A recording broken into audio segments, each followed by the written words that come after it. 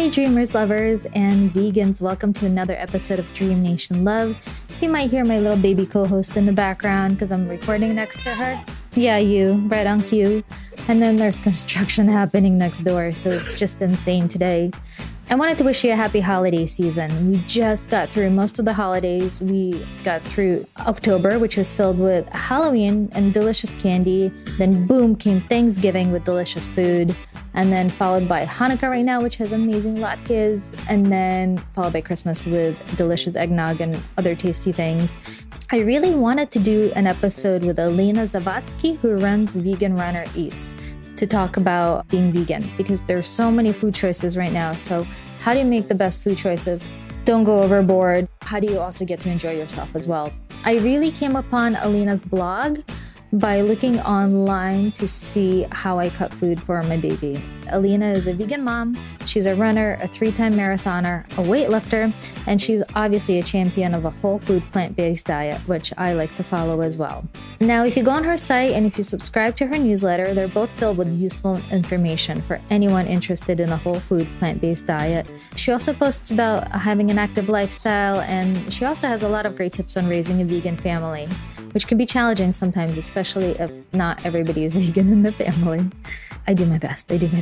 Alina was born in Uzbekistan, and that is a country that used to be a part of the Soviet Union. So it was really interesting to speak with her about our shared experience of living in that part of the world, because most of the days we grew up basically starving. We had to wait in line for food. And we talk a little bit about that on the show. It was really quite horrific. Yeah, I don't really talk about it that much, and I'm glad my child doesn't get to experience it. But this conversation was really, really interesting. We talked about social media, body positivity, staying fit. Like, what does it mean to you, right? Like, what does staying fit mean to you? It's different for everyone. And also, obviously, about raising vegan children. So definitely take a listen to the podcast. I have a really great newsletter as well. So if you want to keep in touch and figure out what's happening with Dream Nation Love, this is the best way. Go to the website, sign up on the newsletter. This year, also, there's still a little bit of time to get a holiday card from me as well. So just email me at yulia@dreamnation.io or just DM me on Instagram and let me know your address, and I'll send you a holiday card. Yeah.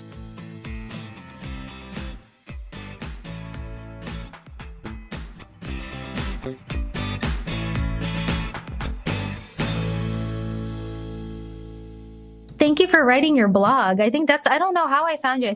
You know what? I was looking for recipes on how to feed my child for baby-led weaning, and your site came up, and it has so many great recipes, and I'm vegan and I like running, and I was like, oh, this is great. And I got a bunch of good recipes on it, and I signed up for your newsletter, and now we're doing a podcast. Yeah, that's very cool. Thank you for inviting me. Oh, thank you, Alina. You helped me through a difficult time of trying to figure out what to cook for a baby, because it's... So you found that helpful? Did you make some of those things? Oh, yeah, really? I made some of the recipes. So that was like helpful. And then I just signed up to your newsletter, and I love getting it. It's like a monthly. Is it weekly? No, it's monthly. I do it weekly. You do it weekly. Okay. Yeah, I like it. The one thing that I have patience for, like aside from running the actual blog, like I have less and less patience for social media. It is ridiculously hard to get any traction or any feedback. Instagram in particular. I posted on Instagram today, but I think it was the first time in a month. And of course, the algorithm gods don't like it. But like, I just want to live my life sometimes. I don't want to document it and share it every single moment. Yeah. You know, I think that's such a great conversation, because I'm in the same boat. It's like, how do I get my message out on my podcast without having to be on social? I'm recording these videos, and it's like, how much of your life do you want to share? I feel like now it's like you either have to be a Kardashian, where you're just like, here's my 5th child to the world, watch my life. Or like, you just go off social media like Leonardo DiCaprio, or you're like somewhere in between where you're an influencer and you're just like committed to sharing your whole entire life. And I don't know. I think it's so nice to just enjoy life. Like the older I get, I just really like being present, and I like not that many people knowing my business. Except for when your business is like the kind that you want to be out there, you need people's eyes on it or people's ears. Yeah. It's like you need a social media manager to really like beat the algorithms. This is where I plug my friend's company, Freelancing Females. And she was on my podcast earlier, and Tia is phenomenal. So they have a lot of social media editors and stuff and curators. But yeah, man, social is like a full-time job. And I think if you're a parent, and I find it hard because all the content that I have right now is like my baby photos. And I don't really want my kid on, like, I posted her photo online today. And then I was like, oh, I kind of feel dirty about it. Like, it's like a baby thirst trap. Yes. When I was pregnant and like was about to have my daughter, she's 4 now. She just turned 4. Oh, congrats. So I was thinking about it, like, how do I want to go with this? Do I want to turn my blog into like a mommy blog, like a vegan mommy blog? But that would also suggest that, I would have to show my daughter or talk about her a lot. And I didn't always want to do that. And so now I talk about her less and post her pictures less and less, even though like I would love to, but to me, it just doesn't feel safe in some respects. And also it's a matter of consent right now. Yes. She can't give me full consent for like, maybe when she's 18, she'll be like, oh, why did you do that? I hate it. Which I've heard happens to some bloggers and influencers, that their kids don't want to do anything with social media. They're adults, they eventually become like little adults. Like I think kids are like self-sufficient at the age of like 8 to an extent. You know what I mean? Like their consciousness kicks in and they're like, this is what I want. This is what I don't want. And you have to respect that. And I think there's something that happens that like really also warps the child's mind when you put them onto social media. Like I see a lot of kids who are like, who want to be like kid actors or kid models. And they're just like trained little tiny performers. And they're just like conditioned to act for the camera, and it's not healthy. Oh yeah. So, there's that. It's like, how are you shaping your child's view of themselves and the world every time they see a phone, every time they see a camera? Yeah, I was just looking up this little girl that my daughter not follows so much, but like she watches some of her videos on YouTube. Don't remember exactly. It's her and her little brother, and they have like 16 million subscribers on YouTube. They have like crazy Instagram and everything. And like the videos, like to me, they just look silly. But for my daughter, it's amazing. It's, like they run around and talk in like cartoon voices, and like there are these funny sounds and visual effects happening. And just to think of like, so their parents have documented their life like forever. And I think they are getting a little bit older now. So the parents probably realized that, okay, we are going kind of aging out of this target audience. And so as I was researching, not researching so much, but just looking up their Instagram, I noticed that they have a baby brother who was just born. And I don't know, I'm a terrible person, but I just thought, oh, I wonder if they're like creating a replacement. Yes. It's like, but then you start getting into like Britney Spears territory where like she's like drugged and she's just like performing all the time. And you become like a performing monkey, really. Like, those like little circus monkeys and like little circus bears, performing bear, where you're just trapped and you're don't performing. Know what the real life is. Like in case of Britney Spears, like I heard that back in the day, she didn't even know how to like use Google, like how to look something up on Google. So some of her friends that were like curated by her parents were allowed to show her. So like you're totally not prepared to the real world. Yeah. Doing basic things. Yeah. And I think it's such a different thing with Britney, right? Like she just becomes a cash cow. But then there's so many other questions too. Like what is her mental state? Like nobody really knows her mental state. Like we're all like, free Britney. But then we're like, I don't know how far gone she is. Like, is she gone? Like, I'm all up for freeing her. But I think it's such a more complicated and nuanced conversation than that. I mean, obviously, she doesn't no need for like the crazy conservatorship that she has. And she definitely needs to have her own decisions and be able to go get her IUD out and have more children and do whatever she wants. But well, now it's gone. They just terminated it. I know. I think last Friday or so. And yeah, I'm very glad for her, obviously. I know. But now she got married, and I'm like, who is this guy? Do I trust him? I don't trust him. How did they already marry? They just got married. I think they're getting married, or there's already it's too soon. It's like there's the conservatorship is on. There's like a ring on her finger. I'm weary. I wish her the best. Yeah, I just hope that all the people who have been like free Britney and everything, like all her fans, that now that they would give her some space to navigate her own life and not like hide in the bushes for every step she takes and jump out, because all right, thank you for helping her get free, but also give her some privacy. But we don't know. I guess time will show. I don't know. It's like, it's just a really weird world we live in. Like, I think technology isn't just making it weird. And media and all this. And like, I'm sure Britney had a dream of like being a child star or something, but then somewhere along the road, it got derailed. But I'm also derailing here. And I was going to ask you, what is your dream as a kid? Did you have one growing up? I don't think I had one big dream that like took over my consciousness. I think I had like little things here and there. There were a lot of things that were like the opposite of dreams. I think like things that I never thought would be possible.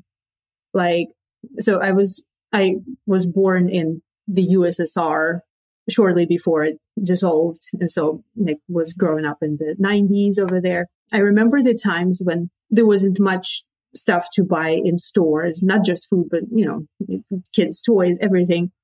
But we had ads on TV for like Barbie dolls and like Disneyland trips and like all that kind of stuff.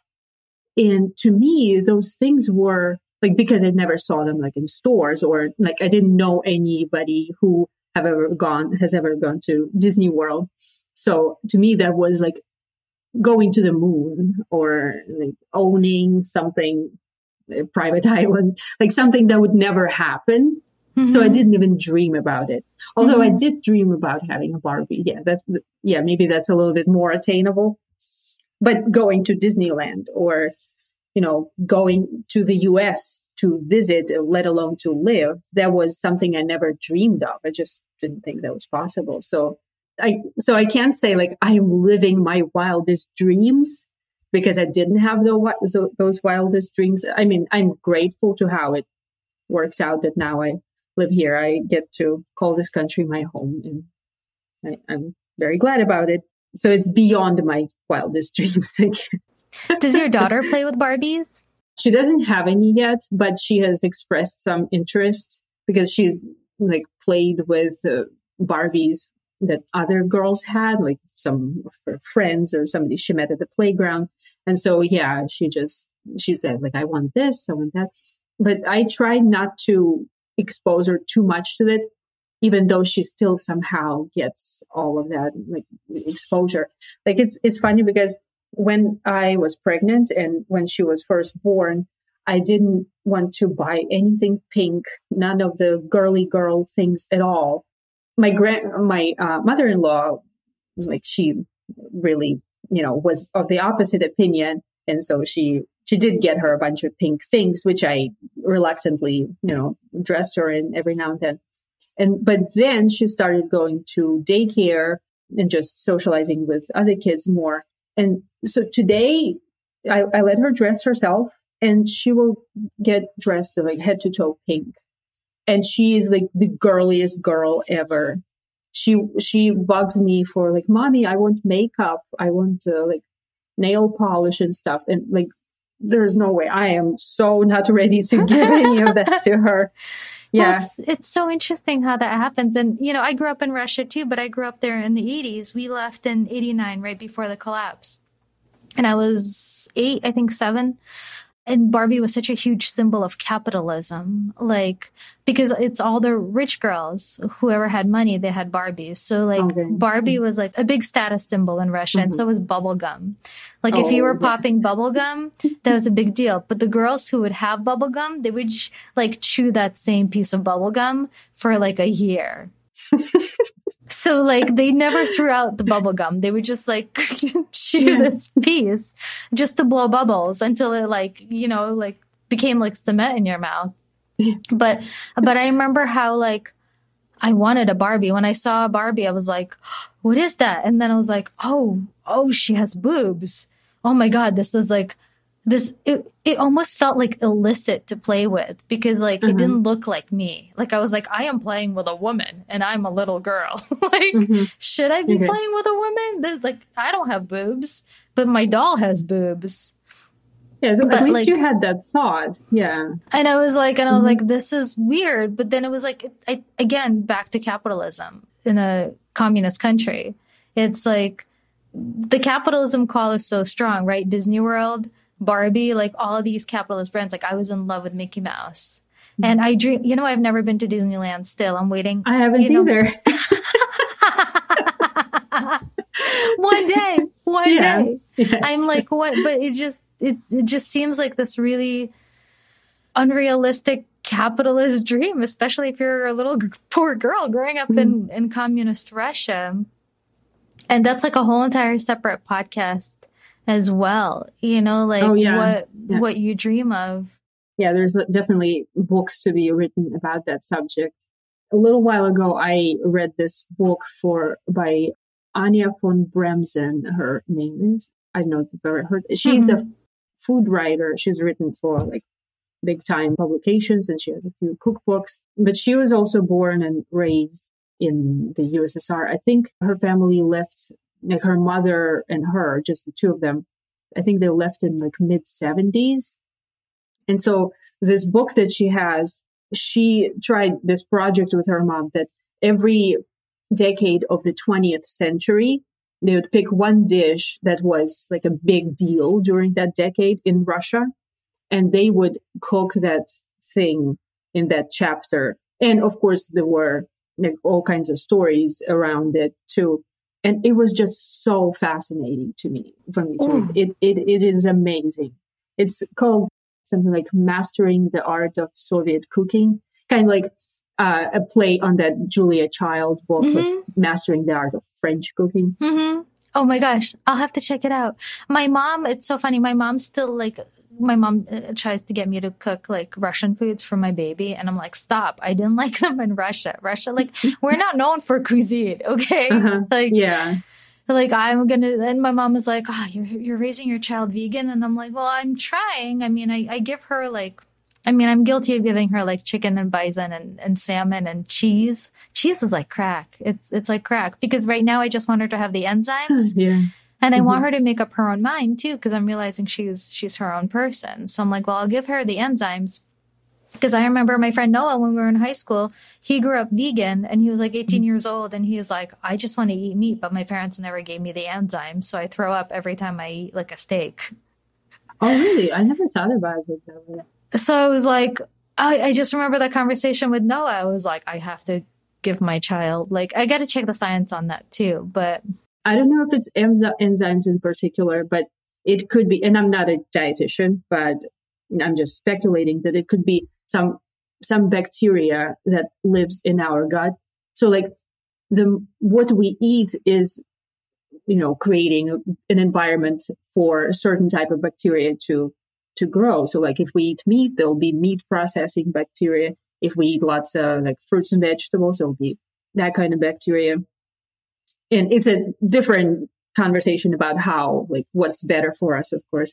But yeah, maybe like if he threw up because he didn't have any of that bacteria at all, but maybe if he kept eating, strange thing coming from a vegan person. Right.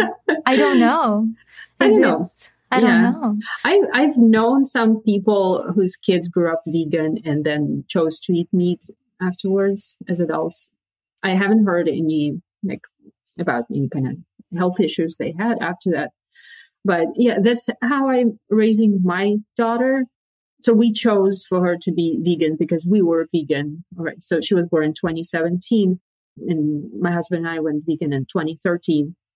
So we chose, it was like a no brainer for us, but it comes down to consent. Like right now, we as parents think that's what's best for her.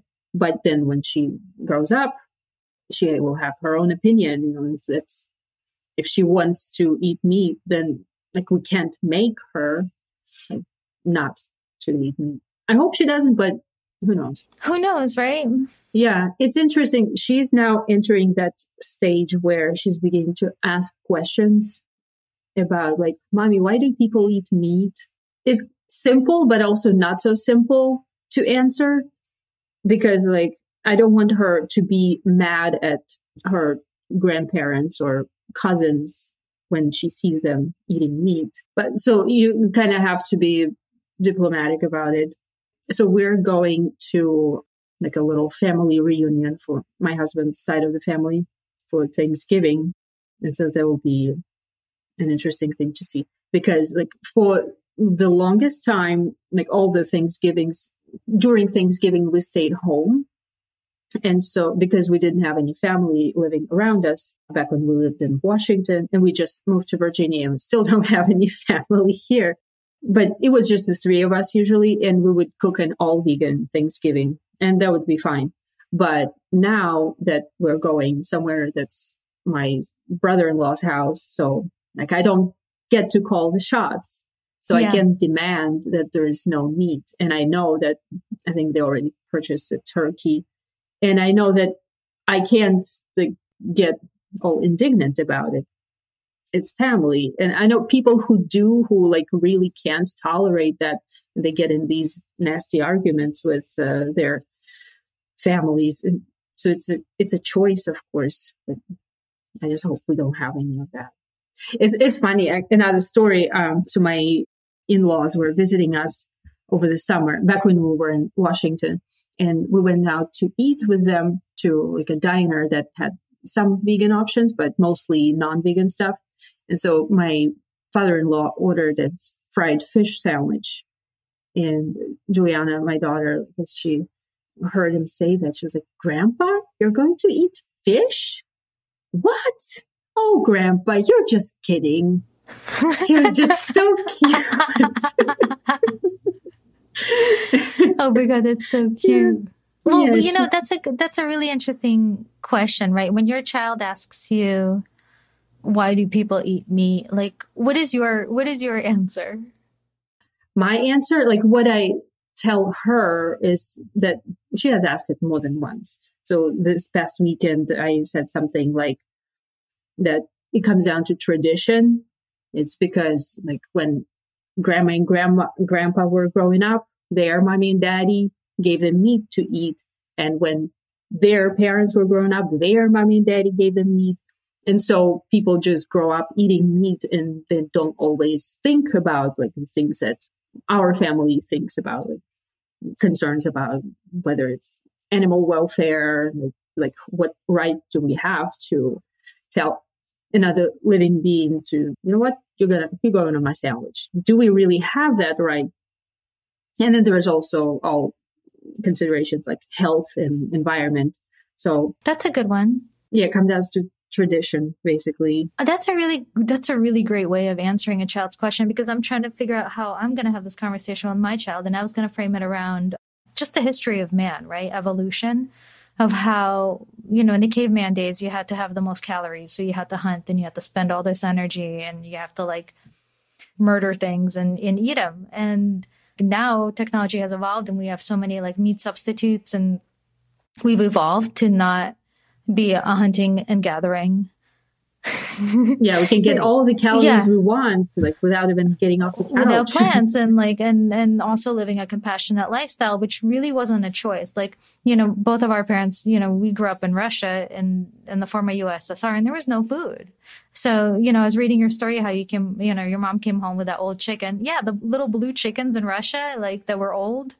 Mm-hmm. Like you were lucky if you got that. It's not like, you had a Whole Foods and you had to stand in line for it. So they ate just whatever they had. But now, especially with our new generation of babies, I think our kids are called Generation Alpha. Those are kids born between 2017 and 2020. That's Generation Alpha. And they're going to be the most technologically advanced and the most materialistically wealthy generation, like even beyond the millennials. Mm-hmm. So I was reading all of these predictions, like they're saying that they're going to experience a lot more climate change in their lifetime, which is, as a result of non-vegan practices. Cows contribute to so much pollution, even more than like cars. Yeah. It's interesting to see what this alpha generation is going to inherit, because the millennials are kind of looked at as like, just kind of like being selfish in a weird way. And in a weird way they are, in a weird way they're not.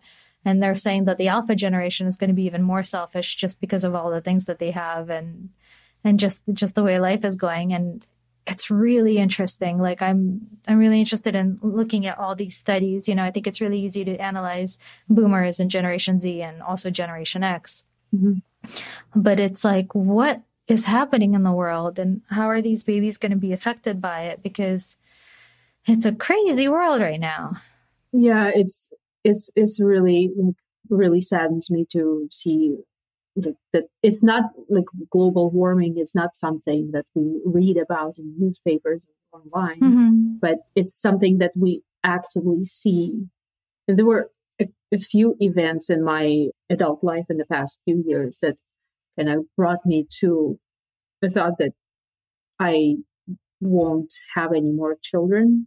Like we were kind of on the fence with my husband after our daughter was born. Like it was really hard for us just emotionally, and not having any family around to help or anything. Yeah, I bet. So we were kind of on the fence whether or not we should have another child. But then I think it was in 2019 or 18 that there was this fire in the Amazon. I remember that, like, you could see it from outer space. Oh, yeah, yes. Yeah, it was like a huge thing. And that got me so sad that I thought, well, this is actively happening and it's just going to keep going. So I'm probably like, 30, 40, 50 years from now, I will feel bad for my daughter that I brought her into this world. And so, like, if I were to have another kid, then I would have to feel bad for two people. So, but they won't be alone. On the bright side, she'll have a buddy to like be in this burning world in. That's yeah, good too. I know. Yeah, it's we just moved from Washington State, and I really love that area. We spent 7 years there, and just so beautiful. It's just amazing. But the past few summers, towards the end of the summer, early fall, we would have at least a week or two of the fire smoke just coming over. Thankfully, we didn't have any fires like next door to us. Like we never had to evacuate, but the smoke from nearby fires came over and just sat like a big bubble over like Seattle and the northern parts of Washington where we sat. And not just that, but like all over Oregon and California. Like last year in particular, it was horrible. We couldn't get out of home for like a good week and a half or 2 weeks. I taped up all the windows and doors to prevent that smoky air from coming in, and you would still smell smoke. Yeah, I had this fan that taped a big filter, one of those air filters I taped to it. And so it just ran for like a few days. And I was shocked to see how that white fan got black with all the taped windows without us opening anything, going anywhere. It still got black. And so to think of like that we breathe this stuff, and it's really bad for us. What part of Washington were you in? It was just outside of Seattle, Whidbey Island. Like straight to the north of Seattle, about 40-minute drive. Yeah, because I was like, I wonder how close to Seattle, or if you're closer to Portland, because my editor was in Portland. Okay. And there were some days where she was like, I can't edit. Everything is like, like the fires are approaching. I'm packing up my car. And I was like, oh my God, are you okay? Jenny, are you okay? Like, it's scary. It's really scary, like, especially when your friends and the people that you care about are just at the mercy of these conditions. And, and you're far away and you can't really do anything. And you're like, you're just kind of like, it's again, going back to social, right? You're just watching all of this unfold in real time on social and on the news. And it's like, it's really, really intense. And like, I mean, I've been vegan for the last 6 years. I've had some cheese. I will say I've had some cheese, and cheese is like crack. Like if I have a little bite, then I'm like, oh, I want more. Like I'm like itching. I'm like, oh, give me some more. It's just. What's your favorite? I don't go too crazy. I just like just a little cheddar cheese. Like I just introduced cheddar cheese like a month ago into my kids' diet, and there was like extra, and I was like, I feel bad throwing it out because it's like cow's milk that this mama cow worked really hard. Like if you don't, okay. To the people listening, if you don't know how milk is made, it's really inhumane. Basically, cows are impregnated so they can keep on lactating all the time. And then their little babies are taken away from them and used for like, veal or whatever, or turned into more milk cows or used for meat.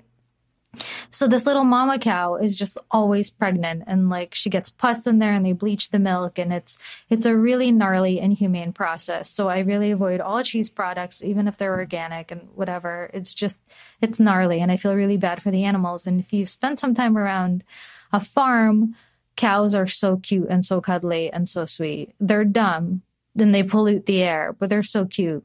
I think we see them as food, but they're not really food. It's like we see them as food because we're a highly evolved creature. And like, imagine if like highly evolved creatures came to Earth and they were like, hey, humans, you're dumb, but you're delicious. Yeah. So like, we're just going to like treat you like you are an animal, and animals don't even deserve being treated like an animal. They're our friends. Yeah. That was for me, like how I eventually decided to go vegan. Like I've had thoughts about it all my life, thinking of meat comes from animals, and I love animals, and it's unfair and hurts them to be killed, obviously. At the same time, like I was told, you have to eat meat. It's, if you don't, then you'll, break in half and wither away or whatever. So I continued, but still I couldn't answer to myself, like, what's the justification? Is it fair that we kill them and we eat them? Eventually, I just came to accept it that no, there's no justification. There's just no justification. I think it would be justifiable if before we all born, if we were in this, like, I don't know, pre-birth purgatory or whatever, including all the creatures, people, cows, crickets, everybody. And we were told, okay, you can choose who you can be born as. So there's a cow. A cow needs to be born. You'll live a pretty miserable life, and you'll be killed and you'll be eaten. Who, like, out of all you guys here, all the people in the purgatory, not people, the souls, who wants to do this? And somebody says, okay, I'll go. So I consent. And so that soul is born as that cow, and that's the life they have. And they were, eventually killed and eaten, but they gave their consent. But in real life, that doesn't happen that way. In real life, we don't get to choose what we are born. Like, we are lucky to be born as people, and we are lucky that we're not usually a part of, a food chain, unless you're like in Alaska.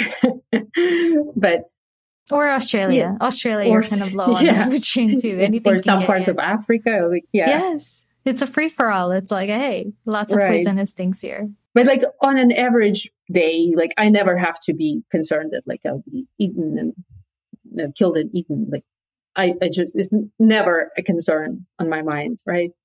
So we are really lucky to be born this way. We really are, but it made me realize that, on a weird like survivalist level, like that's what social media is becoming. It's becoming like a hunt, and it's becoming like a pecking order. I think my husband is walking with a baby. They just went for a walk. They might pass by. Mm-hmm. It's okay. They're there. They're just waiting for a little walk.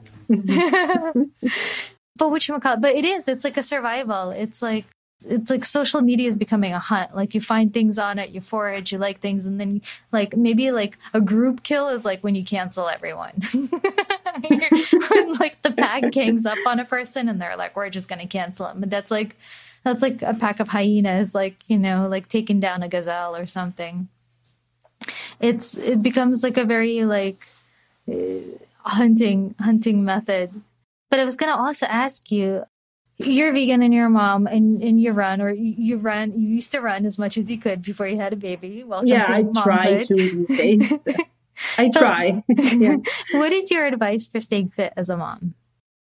Oh gosh. Well, my example may not be the best because like I've never had like huge problems with staying fit. But then again, like what do we define as being fit? Is it like not being overweight or whatever? Or right, that's a good question. Just being whatever size you are, but just being active and eating well. And you just so happen that you're not like a stick figure. Yeah. Whatever fit, I guess, means to each one of us, right? Because fit is like a very personal question. Yeah. And then there is also mental health. We can't pass that because we can eat and exercise all we want. But if our mental health is not great, then it's not going to end well, or it's not going to go well. So for me, when my daughter was born, I knew that I wasn't going to be able to go to the gym for a very long time because so we lived on an island and there were only a couple gyms like within a drive distance, and none of them had any kind of child care. So I knew, all right, no more gyms. And before that, I would go to the gym like 4 or 5 times a week for years.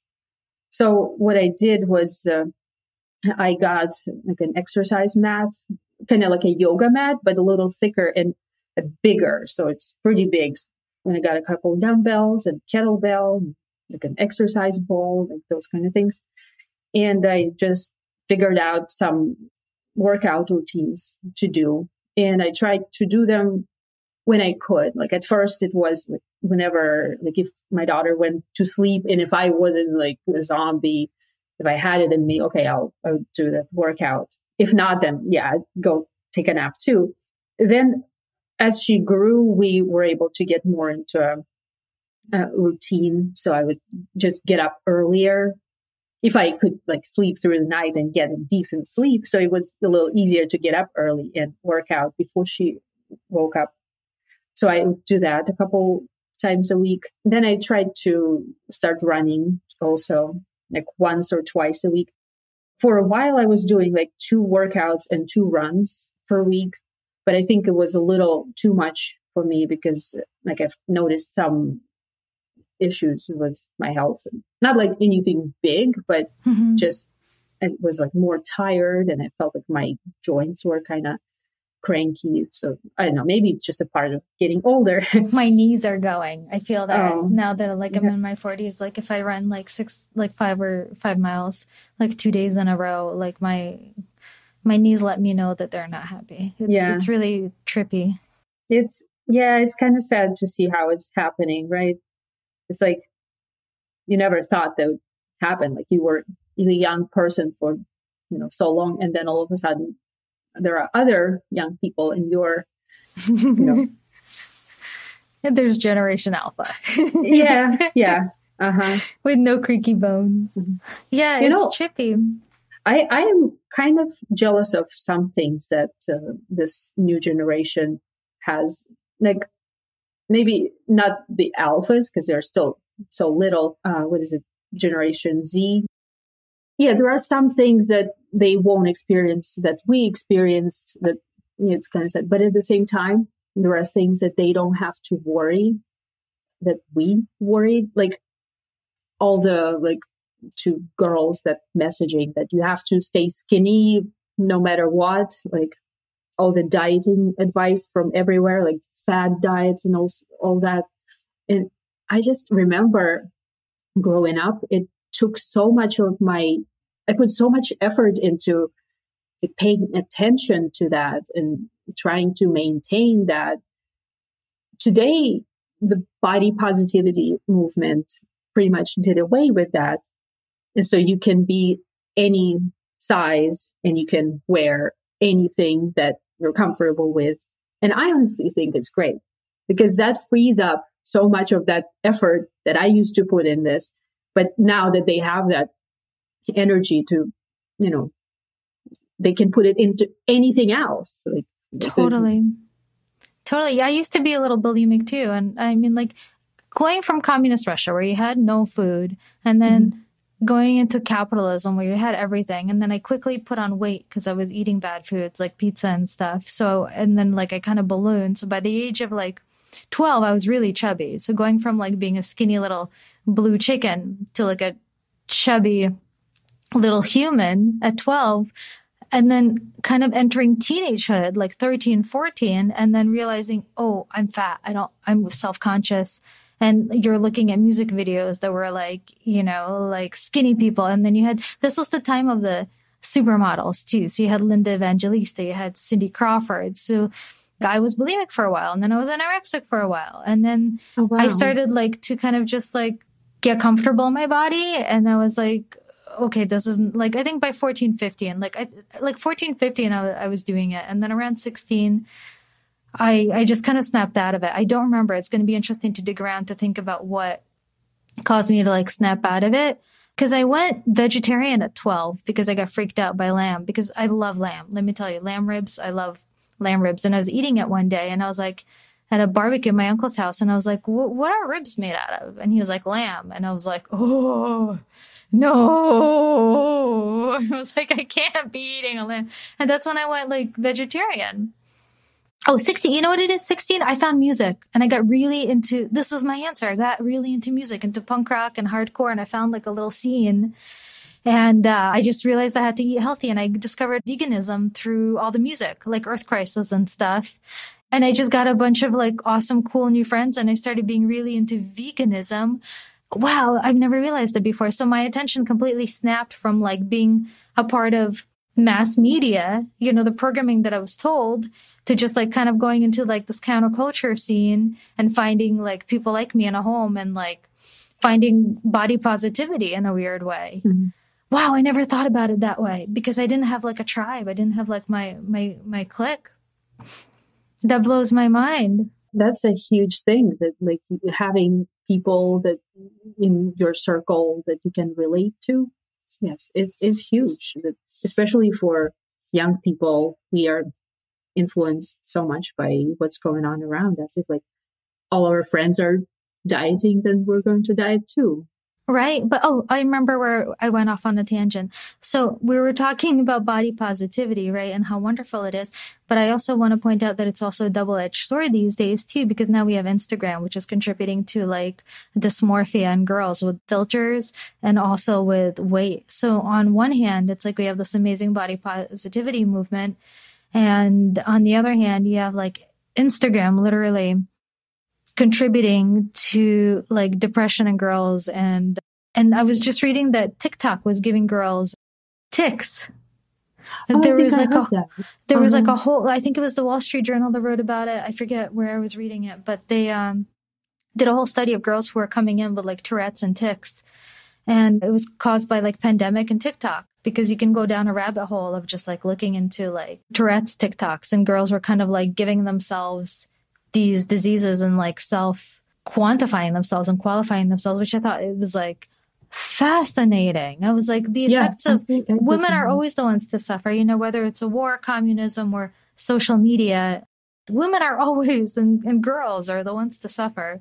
Technology, war, right? War is created by men, white men mostly, like, and social media, it's technology. It's mostly like a white man thing, and who gets to suffer? My husband says every now and then that if the world was run by women, this would be such a much better place. We would be Iceland. I love Iceland. I've never been, actually. I really want to go there. So I want to. Yeah, it's run by women. Because all the men used to go fishing, so the women were like, okay, well, we're running the country while you're away. Bye. But yeah, staying fit as a mom, it's really hard. And I think that's good advice, just, like, where do you find your routines? Just by trying something, and then if something works, like, then trying to do more of that. And I'm always a work in progress. Like I can have a few months of really good eating habits and exercising. And then maybe something will go off the rails and it'll be really hard to get back into. Like right now, I'm kind of getting into that. So like when we moved to Virginia in early September, we got rid of so much of our things, including some of my exercise equipment. So now I need to buy some, like it's not much, but at least like dumbbells and stuff. So I need to buy that, but it's also not something so urgent that like I go to and buy it right now. There are other things. So that's put away. Then when we moved here, we lived in an apartment in a different part of the city. And my daughter and I would go running in the morning 2-3 times a week. I'd just put her in the stroller and we'd just go around.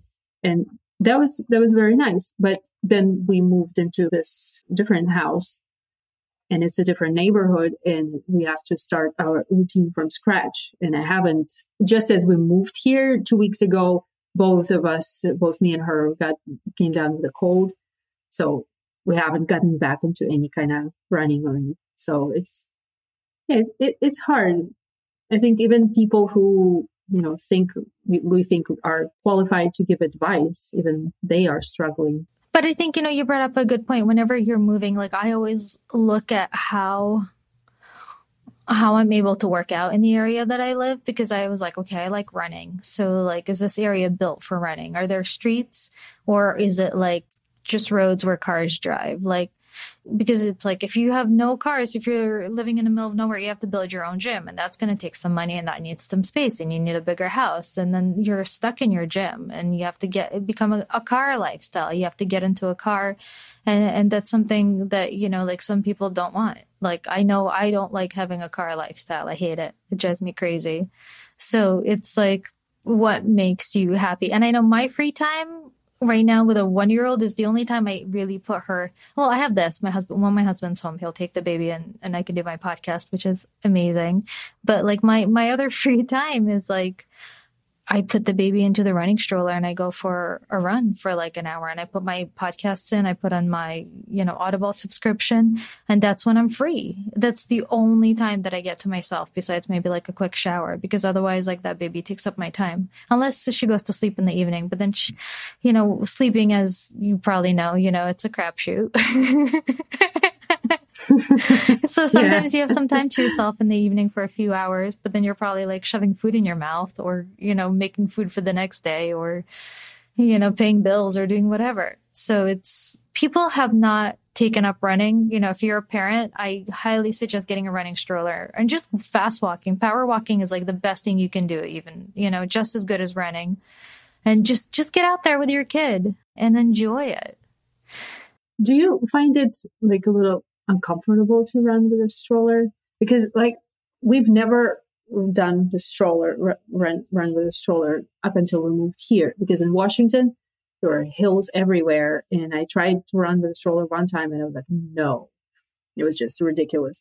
So but when we moved here it's flat, so yeah, sure, out comes the stroller and it's pretty good. But I find that like I have to hold it with one arm and the other one arm goes like this, and then my shoulder gets numb and it's just like uncomfortable. So I can't imagine going for like an hour-long run right now, because I think it would be super uncomfortable. It's interesting. I always did I couldn't do more than 2 or 3 miles before as a runner up in my whole entire life. I've never really I always loved running, but I couldn't do more than 2 or 3 miles. I would just putter out. And then I did 6 miles once. I remember that because my friend was training for a marathon and I went with her once and ended up puking my guts out afterwards for the whole entire day because my body was like, whoa! Because I went from doing 2-3 miles to 6 and everything was hurting. I needed Epsom salt bath. I'm a huge advocate of Epsom salt baths. Whenever I can, because my body and my back and everything hurts, I like to soak a lot. And I think it's good for energy flow. It releases negative energy and it's just a great thing to do. I realized after having a baby, I ended up doing Pilates. I did Pilates before, but I had diastasis recti. That's when your stomach separates. So usually when you're older and you have a baby, the abs on your stomach separate. So I had a 3-inch gap. So I ended up doing a hardcore Pilates to get that back. So I couldn't jog for 6 months because I started working out around like 4 months because I was like, I just don't feel like when you have a baby, you just don't want to work out. So I slowly started doing it around like 3 or 4 months. By 6 months, I was really, really working out to Pilates like 3 times a week. And then I healed my gap. And then as soon as I healed my gap, I started running. And now I run like 5 to 6 miles at a time. And I've never done that before. And I think it's because my body is physically stronger from having babies.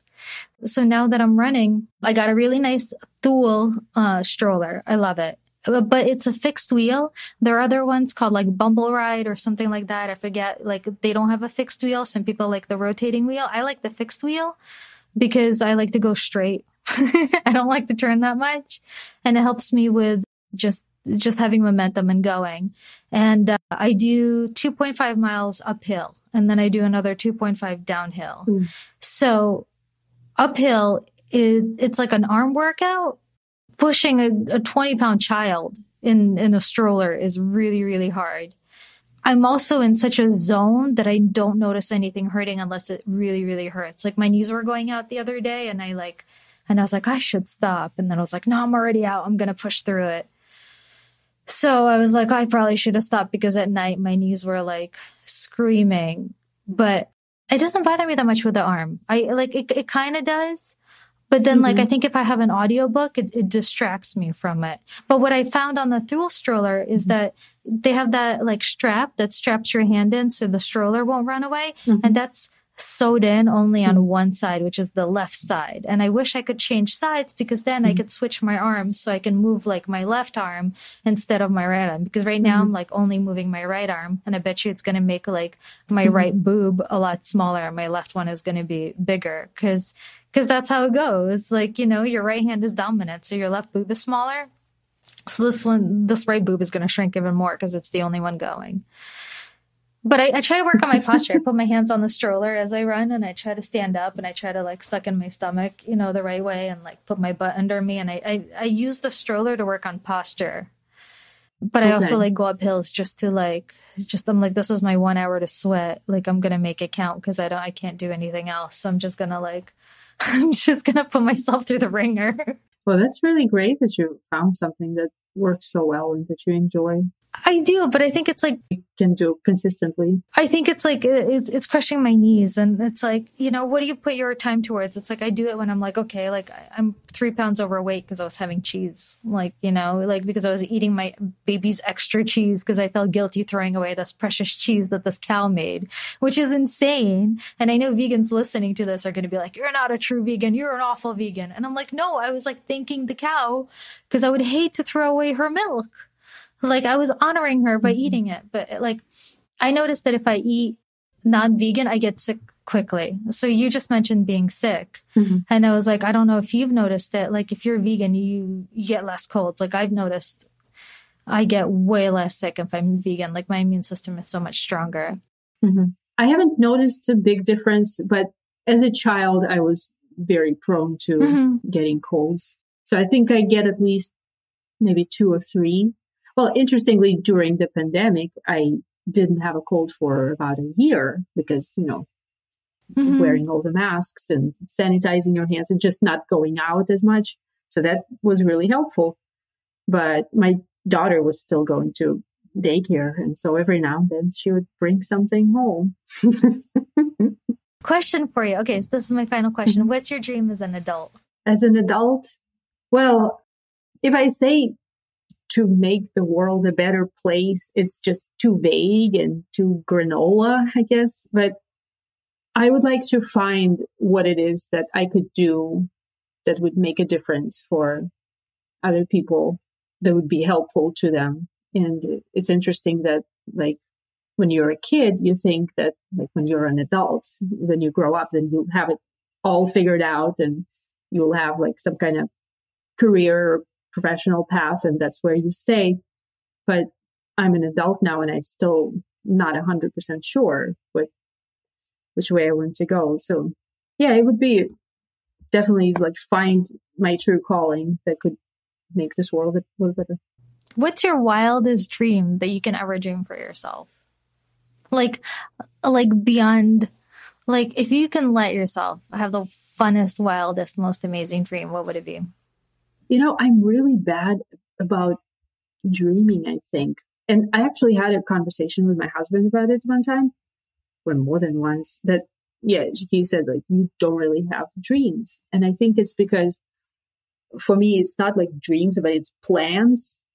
And if I dream of something big, to me, it's like a plan to achieve that something big, but it's so huge and unattainable that I'm like, no, I'm not going to go there. So I'm not even going to dream about it. So I know it's not good at all. I should like venture out a little more. No, you should. It's like a dream is fun. It's kind of like putting out a wish into the universe, right? Like sometimes it just happens unconsciously. Sometimes you don't have to do anything and it just happens because you put it out there, because you like put it into the universe. Yeah, I've been thinking about it more and more and just, reading about it, like about the whole manifesting thing. That, like, I've noticed that there are a lot of things in my life that happened because I manifested them. I didn't know that that's what it was, but like I actively wanted it and really needed it to happen, and it happened. And so that's pretty great.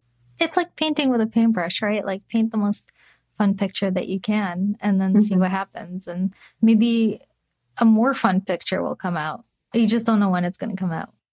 Actually painting sounds really good. Maybe I'd like to explore painting. I know, does that count as a dream? It counts as a dream. I mean, just when you let your mind open up and you allow yourself to have it, right? Like go, I can have a dream. Dreams are free. You don't have to pay to dream. So it's like when you allow yourself to do that, like what picture will you get in your head? Like how much fun can you have in your life, and what can you allow yourself to have, right? But then, like, if it doesn't happen, then I'll feel bad. That's why I think I don't dream. You don't have to. No, I think if it doesn't happen, I think you can have 3,000 dreams. So it's not like you can have one dream. Yeah, you know what I mean? True. Like have a lot of dreams, and if that one doesn't come true, you have another dream, because it's like some realistic dreams, some unrealistic dreams. You got to mix it up. Yeah. But it's not like it's not just like one thing either. Yeah. I should dream more. That's for sure. Awesome. Yes, dream more. That'll be fun. And let me know what you dream of.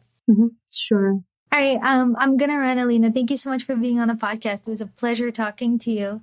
Yeah. Thank you for inviting me. That was such a good conversation. Yeah. Oh yeah. Anytime, my dear. Okay. Talk to you soon. All right. Bye. Thank you. Okay. Bye-bye. Thanks for tuning into the show. I hope you enjoyed it. Please share it on Twitter, Instagram, and Facebook at Dream Nation Love. It's not Dream Nation Podcast, it's Dream Nation Love, because I think my single mission in life is to teach people how to love a little bit more, and together we can save the world. So it's Dream Nation Love. Share it with your friends. Have a great day and go out and make the world a better place.